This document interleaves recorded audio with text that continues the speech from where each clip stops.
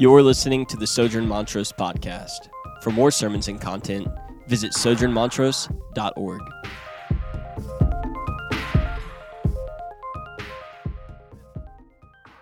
Okay, so just like we've been doing the past few weeks, we're going to walk through this quickly, gather some details that we need, and then we'll talk about why this text is important for us. Now, in only two of the four Gospels, right, Matthew, Mark, Luke, and John, in only two of them do you even have any reference to the narrative of the birth of Jesus, right? So the birth of Jesus shows up in two of them. Mark and John leave it out. But when it comes to the baptism of Jesus, we see this recorded for us across all four Gospels. And so what that means for us is that this event in the life of Jesus is massively significant. And so as Jesus goes to John the Baptist, let's read about what takes place here. Chapter 3, starting in verse 13. Then Jesus came from Galilee to the Jordan to John, that is John the Baptist, who was introduced last week. John would have prevented Jesus from being baptized, saying, "I need to be baptized by you, and do you come to me?" But Jesus answered him, "Let it be so now, for thus it is fitting for us to fulfill all righteousness." So Jesus goes to John the Baptist, and he goes in order to be baptized. Now, if you remember last week, right, John said that this Messiah that was coming was a man whose feet he was unworthy of washing, right? And so when Jesus comes to John, John expects to be baptized. He's like, all right, my baptism was for repentance. Jesus has come. This is him who will baptize with the Holy Spirit and with fire. And yet John is approached by Jesus, and Jesus says, "I'll be baptized by you." So this is totally counterintuitive for John. John is shocked in this moment, right? John knows that just like everyone else, he needs Jesus' baptism, not the other way around. And so the question is, what is it that Jesus is doing in this moment? What is he telling us? And what is it that's so important about it that it would be recorded across all four Gospels? Well, there's two things. First, he's identifying with us. You see, Jesus doesn't need to repent of anything, but his people do. And in a traditional Mediterranean culture where society stressed honor and shame, Jesus, in this moment, relinquishes his rightful honor to embrace our shame. And the second thing that he's doing is he's initiating his public ministry. This is the moment where in his baptism, right, he's saying, now begins my public ministry in front of the world. Keep reading, verse 16. And when Jesus was baptized, immediately he went up from the water, and behold, the heavens were opened to him. And he saw the Spirit of God descending like a dove, and coming to rest on him. And behold, a voice from heaven said, "This is my beloved Son, with whom I am well pleased." And so again, at the initiation of Jesus' public ministry, we see the appearance of both the Father in the voice and the Spirit in the likeness of a dove descending upon Jesus, affirming him and affirming what will be the ministry that he has come to bear out. This ministry of proclaiming the kingdom, right? Which we see in that final verse 17. Repent. The kingdom of God is at hand. And so what we see here is that God, this one God in three persons, is acting together in the life of Jesus in unity, right? So Jesus is not going rogue, right? God the Father isn't angry with us, so Jesus comes and makes it all better, right? It's that God the Father expresses his love for us through the work of the Son, empowered by the Spirit. And in this moment, we see them all together, again, acting in unity. Meaning the love that we experience in Jesus is also the love of the Father. Meaning the forgiveness that we experience in Jesus is also the forgiveness of the Father worked out by the power of the Spirit. Keep reading. Verse 1 of chapter 4. It says, "Then Jesus was led up by the Spirit into the wilderness to be tempted by the devil. And after fasting 40 days and 40 nights, he was hungry. So what happens? Immediately after this, right, the same Spirit that descends upon Jesus, affirming his now imminent public ministry, leads him out to the desert to be tempted. The same Spirit. And Jesus goes out there and he fasts for 40 days and for 40 nights. And we don't have a lot of time to dig into this, but this is a significant number for the Jews and for Israel. It's significant because it's a direct link to the history of Israel. You see, after Israel was set free from slavery in the land of Egypt, they wandered the desert for 40 years. Right? This was Moses who led them during that time. And we'll see why that's important in just a moment. Keep reading, verse 3 and 4. And the tempter came and said to him, "If you are the Son of God, command these stones to become loaves of bread." But he answered, "It is written, man shall not live by bread alone, but by every word that comes from the mouth of God." And so Jesus is out in the desert. He's fasted for 40 days, for 40 nights. He's hungry. And into that, the tempter comes and he says, "Hey, you must be pretty hungry. If you're the Son of God, you can turn these rocks into loaves of bread." And so Jesus has an imminent physical need. And the devil, Satan, the adversary, the tempter, as he's described here, comes and says, meet your physical need. You're the Son of God. You are able to do this. And Jesus rebuts him. He answers him with Scripture from Deuteronomy chapter 8. And essentially what he says is that physical sustenance is nothing if you don't have the sustenance of the Spirit from God, right? He says, yeah, sure, I could meet my physical need, but then I will experience a more severe lack in that I will have stepped away from God himself. I need his presence. I need his word as my first sustaining grace. So that's the first time he's tempted. The devil, being persistent as he is, comes again in verse 5, right? The devil took him to the holy city, set him on the pinnacle of the temple, and said to him, "If you are the Son of God, throw yourself down. For it is written, he will command his angels concerning you, and on their hands they will bear you up, lest you strike your foot against a stone." And Jesus said to him, "Again it is written, you shall not put the Lord your God to the test." And so what happens? Second temptation, right? Jesus is tempted to prove that he's God by proving that God cares for him. Prove you're the Son of God. If you're the Son of God, then he'll protect you, right?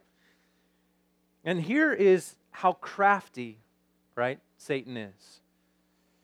First, he just tempts him. He says, "Hey, you're hungry? Turn the stone into a loaf of bread if you're the Son of God."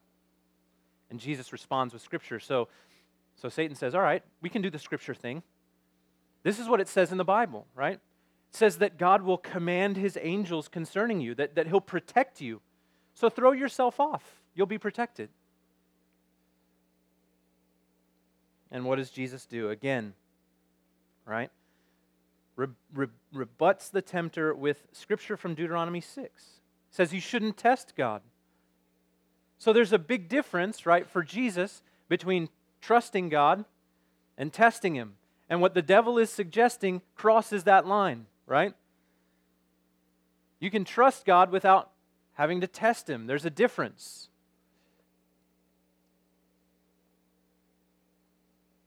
God's angels will protect God's people, but not when they try to manufacture a situation in which they must, right? Keep reading, verse 8.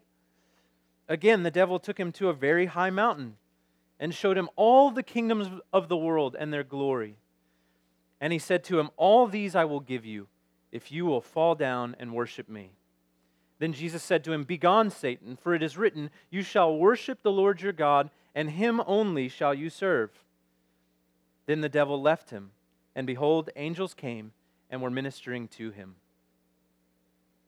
So finally, right, Jesus is tempted with all of the exaltation that God has already promised him, right? What does he say? Look at the kingdoms and all of their glory, all of it's yours, if you will but fall down and worship me, right? Jesus is tempted with all of the exaltation that God has promised him, but without the suffering that stands between him and it. Right? Essentially, what Satan is saying is you can have everything that God promised you without having to walk the road of suffering. Just bow.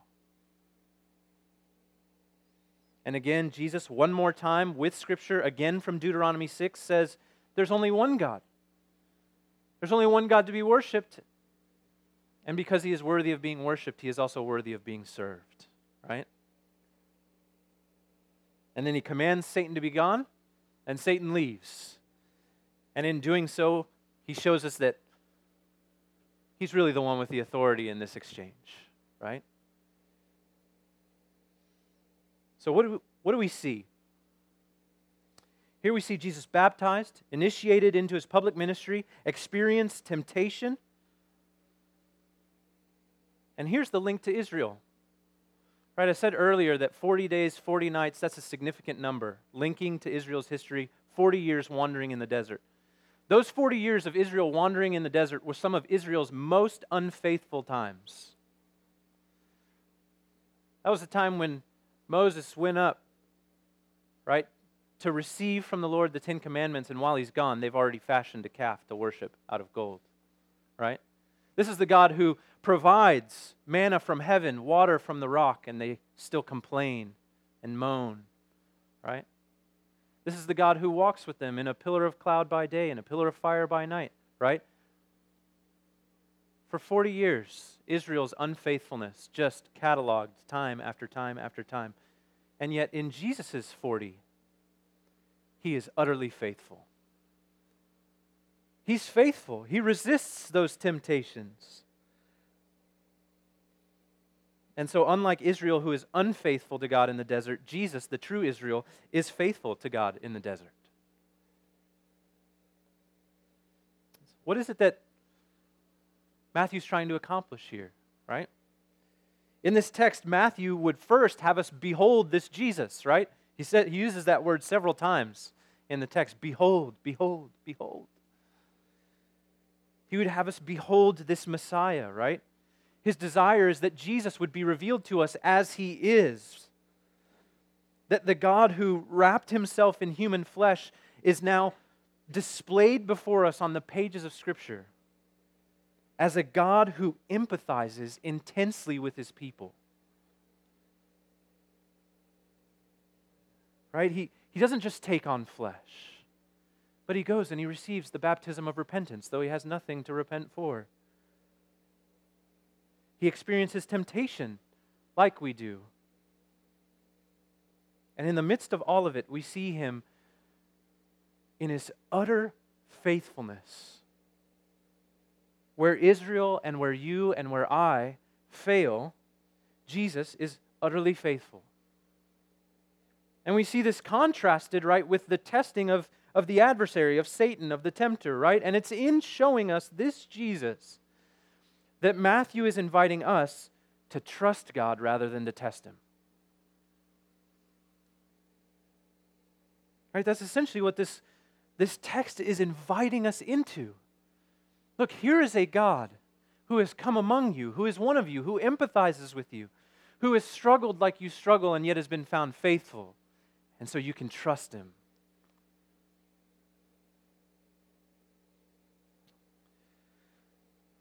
But our problem, and probably many of our complaints from 2016, is that much of what our lives are characterized by is an unwillingness to trust and rather to test, right? So instead of trusting and not testing, we find ourselves testing and not trusting. Essentially, we ask the same question that Satan asks over and over of Jesus. If you are the Son of God, then blank. Right? If you're the Son of God, then do or say or provide or remove blank. And then when God fails our test or fails to oblige it, we say, well, then you must not be God. Then you must not be the Son of God. Haven't we all done this at some point, right? God, if you would just blank, then I'll really know. Then I'll really trust. And my contention this morning is that if we see the real Jesus, if we behold the Jesus that Matthew wants us to behold this morning, then we have more than enough reason to trust Him, so much so that we don't feel the need to test Him. Here's why. In this text alone, right? In this text alone, we see Jesus being faithful where we aren't. Jesus understands our temptation, understands our difficulty, and yet doesn't succumb to it. He does what I can't do. He does what you can't do. He does what we can't do.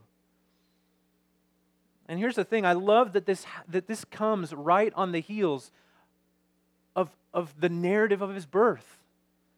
You see, I think all too often, right, we talk about Jesus' deity to such a degree and so clearly because it matters, right? It matters that Jesus is God. But at the same time, I think we do so sometimes in such a way that it unduly covers up the fact that Jesus is utterly human, that He is 100% body and flesh like you and me. He really does know. He really does understand. He really does empathize with our struggles and with what it means to be tempted.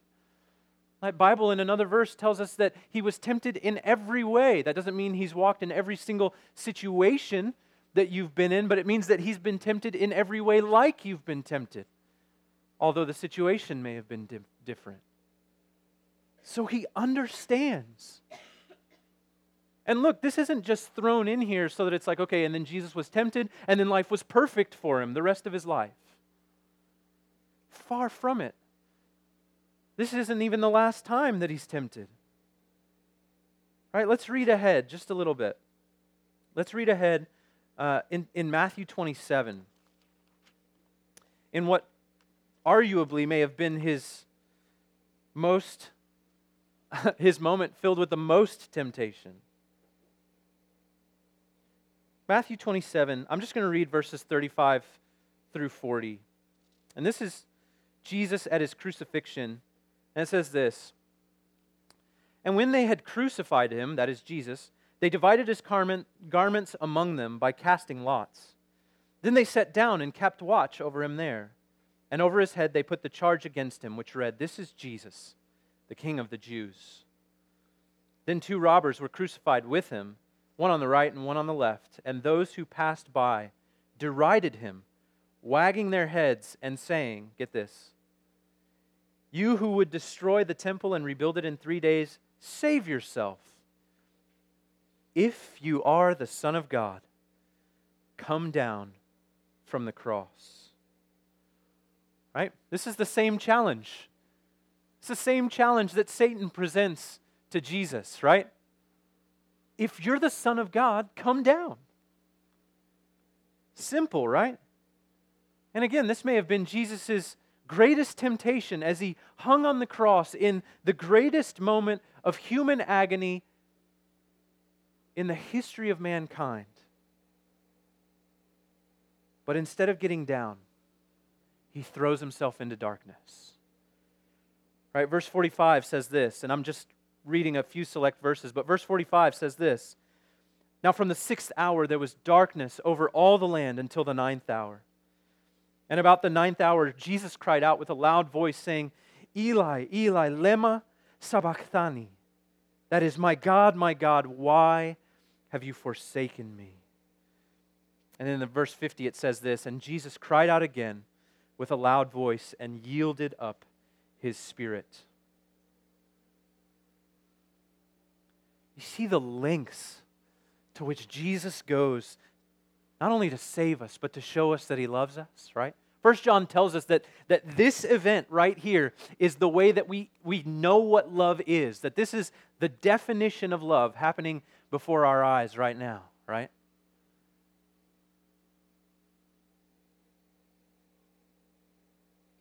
Satan offers Him a way out. You hungry? Feed yourself. You know you can. Are you sure you trust God? Test Him and see. You want everything that God promises you, but you want to bypass this moment? Just bow before me. That's it. The passersby at Golgotha say to Jesus, if you're God, just come down. And in the face of it all, Jesus was unflinchingly faithful. And He was so for us because we're utterly unfaithful. And you know what happens when you see this Jesus? This is what happens. Verse 51.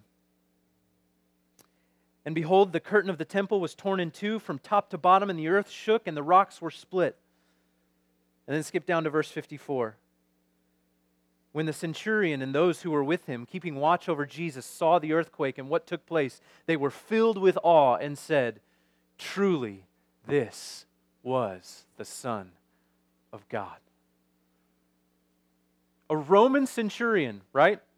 So no historical affiliation to Israel, wouldn't know anything about 40 days, 40 nights, 40 years, this, that, the other. No, none of this, none of that. Sees this. Surely, truly, this was the Son of God.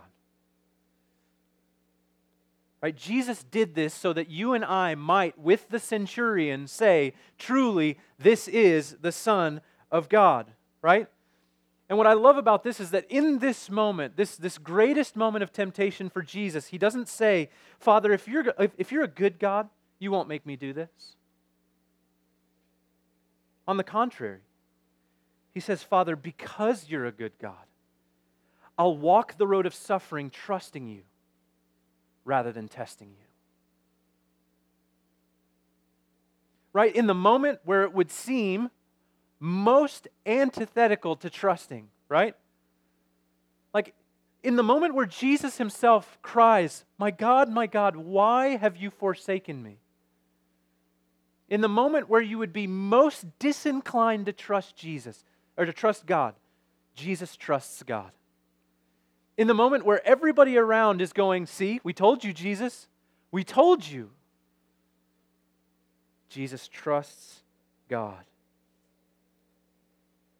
And of course, we know what happens next. He's risen in victory 3 days later over Satan, over sin, and over death, right? And He is exalted to the station that He had always been purposed to be exalted to as the Lord of heaven and earth, sovereign over all creation, seated at the right hand of the Father, dispensing grace and salvation to any who would come. But here's what's really wild. When we trust Jesus, and when we trust His perfect record of faithfulness, as opposed to our record of unfaithfulness, the Bible says that we get adopted into God's family, that we become sons and daughters of God, right? I'm going to read real briefly from Galatians chapter 3. So you know that I'm not making it up, right? Galatians chapter 3, verse 25 says this. Now that faith has come, we are no longer under a guardian, for in Christ Jesus you are all sons of God through faith. For as many of you as were baptized into Christ have put on Christ. That by faith, in the record of Jesus, His perfect faithfulness on our behalf, His perfect life, His sacrificial death, and His victorious resurrection, that now by faith we are sons and daughters of the living God. And you know what that means? It means that what God said about His Son in Matthew chapter 3, is the same thing that He now says about you and me. This is my beloved Son. This is my beloved daughter, in whom I am well pleased. But that's not all. Can you believe it? That's not all. Because we're sons and daughters of God, in whom He is well pleased, the Spirit of God now comes to rest on us. We have the same Spirit that Jesus did. Read from Ephesians chapter 1, verses 13 and 14. This is what it says. in Him, that is, in Jesus, you also, when you heard the word of truth, the gospel of your salvation, and believed in Him, were sealed with the promised Holy Spirit, who is, get this, the guarantee of our inheritance until we acquire possession of it, to the praise of His glory. So here's the truth about 2017. Temptation will come. Whether Satan tempts us, or whether the passers-by mock us in our faithfulness to Jesus because our trust in Him seems foolish in that moment. Temptation will come. And look, I don't mean temptation to eat that slice of cake that you said you weren't going to, right? I mean the temptation to distrust God. The temptation to believe that there's something better than Him. The temptation to believe that you can love God and His glory and bypass the suffering that comes with it. But the glorious grace of the gospel for us this morning is twofold. First, we can trust Jesus to sustain us in those moments of temptation. We have the Spirit and we have the Word. That's all that Jesus has in the desert. He's in the desert. He's alone. He doesn't even have food. He has nothing. And yet He has the Spirit and He has the Word. And He is delivered. As He prays to the Spirit and as He rebukes the temptation with the word of truth, He is sustained. We have those same tools, brothers and sisters, at our disposal this year. They are precious gifts from God Himself. The Spirit as a seal of our inheritance. The Word as a means by which we can know that the Spirit is ours. A means by which we can know that God is faithful to us always, and that what He decrees comes to pass. But that's just one thing. The second thing is this: we can trust Him.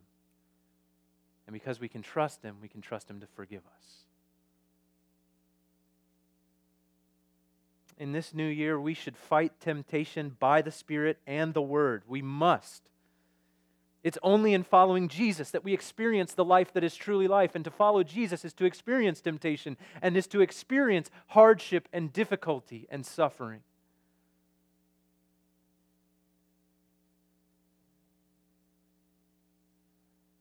And the reality is that, look, 2017 will not be only victorious for you. But when you fail, when we do succumb to the temptations, we can trust God to be faithful to forgiving and faithful to cleansing us of all unrighteousness, because His mercies are new every morning, not just this morning. And so in closing, my resolution this year is one that will be a resolution, Lord willing, for the rest of my life. I want to behold this Jesus, and I want to trust Him more.